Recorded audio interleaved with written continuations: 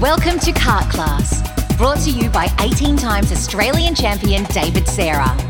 Kart Class strives to give kart racing drivers the fundamental driving skills, kart setup, and the mindset required to take you from beginner to winner.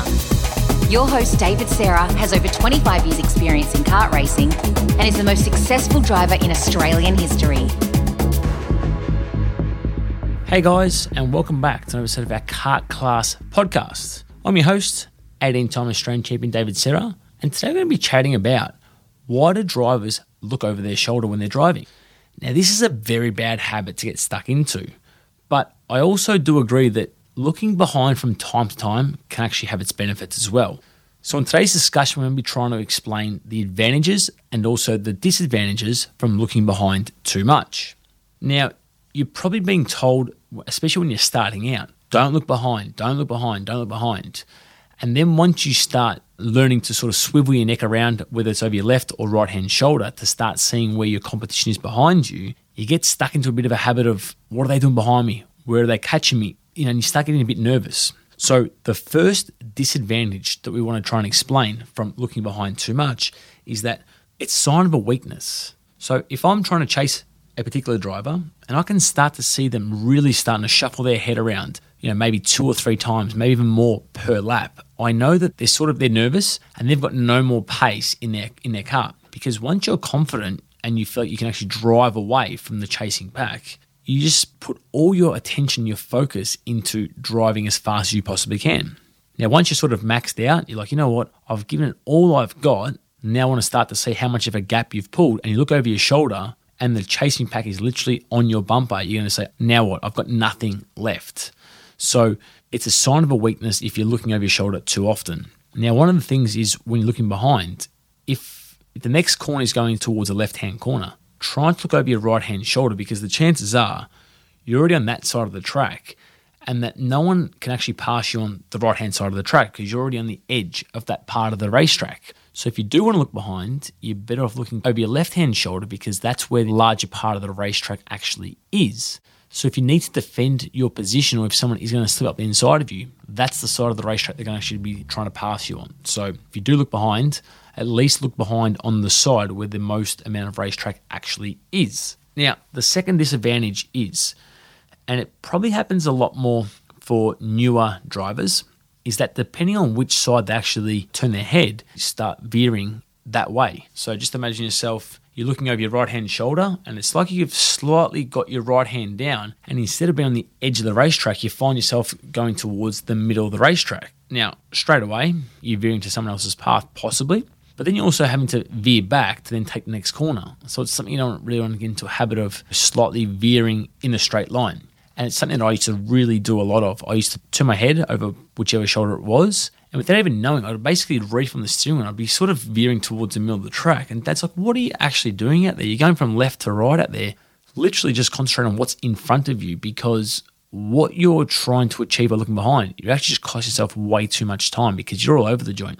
So now I got stuck into a habit of literally just not looking behind, just focusing on what's ahead. Now we're going to see for some of our younger classes, whether that's cadets or juniors, there's some really big neck braces that are actually around. And so that actually stops a lot of the driver's movement when it comes to actually turning their head. So you're going to see some of those neck braces that go quite high up on the driver's neck and helmet. And it really restricts how much that driver can actually turn their head. So sometimes they're just basically in almost a fixed position of just looking forward. So, sometimes that's good and bad. Another negative that we have when it comes to looking behind is, like I said, it just puts you under more pressure most of the time. And then what happens with that is when you're under more pressure, the chance they're going to make more mistakes. So you start to overdrive. You start to see a certain driver catch you in a certain area of the track. So you're starting to push those limits a little bit more. So they're not catching you, but you're finding they're still making ground on you as well. Now we're looking at the flip side. What are some of the advantages of possibly looking behind when it comes to driving on the racetrack? Now, one of the advantages is that it's knowing where your opposition is and which corners you can then defend on, or which corners you don't need to defend because you can see that you've got a gap behind you. So just say it's on the opening lap and there's 25 karts behind you, all in very close proximity, and you're just looking solely straight ahead. You might choose to go to the racing line, so all of a sudden that presents a great opportunity for someone else to slip up the inside of you. Or you might have had actually a bit of a gap on the first lap. So whether you've made a really good start or there's been a little bit of an incident behind you, and now all of a sudden, because you haven't looked over your shoulder and you've got no idea where that driver is, you start to actually defend and you start to slow yourself down. But you had a 5 or 6 cut length gap and you didn't actually need to defend. So now all of a sudden you've brought that chasing pack back onto your tail, and now you're really going to have to start defending and start getting yourself a bit more worked up under pressure. So it's knowing about when to look behind. And look, for myself, I would look behind, once a lap to once every 2 laps. And that's just, looking over the shoulder quickly on the straight, just to get a bit of a glimpse. If I can see a 2 cut length gap from the driver behind, the chances are if I don't make a mistake that particular lap, I won't look behind again, because I know that if I can drive basically to the best of my ability and the cart's feeling quite good and it's quite fast, then the chances are that driver behind me isn't going to catch me. So if I was to see that the driver's starting to make some inroads on that small gap, then I'd start to have a quick little peek into the sections of the racetrack where I could be passed. Now, if there's some corners there where you literally just can't pass because it's a one-line corner, then there's no point in me looking behind just leading to that corner, because I know I'm under no pressure. If they're fast, they might just bump me a little bit in behind, but they're not going to pass me. So it's knowing when to look behind and when not to. Now, another advantage when it comes to looking behind is if you can try and do it as you're turning a corner, so your eyes are focusing towards the inside of the track and where the apex is. If you just turn your head slightly more, you can start to see, if they're in close proximity, you can start to see the cart behind you. Now, that's a really good way to try and look behind, because you're not showing the driver in front of you that you're actually turning your head and looking behind.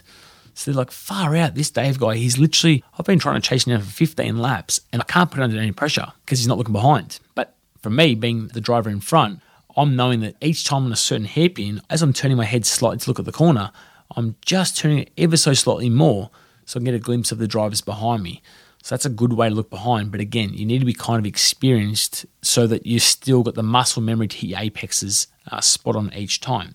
So when it comes to looking behind, I would recommend trying to do it, say, on the first lap and also the last couple of laps. Hopefully you don't need to do it too much in the middle of the race, but it's a bad habit. So once you do get stuck into looking behind, you can find yourself doing it multiple times per lap and each lap. So you think about it, it's a 10-lap race, you look behind 2 or 3 times a lap. That's 20 to 30 times that you're concentrating on the cart behind you and actually not what's in front of you.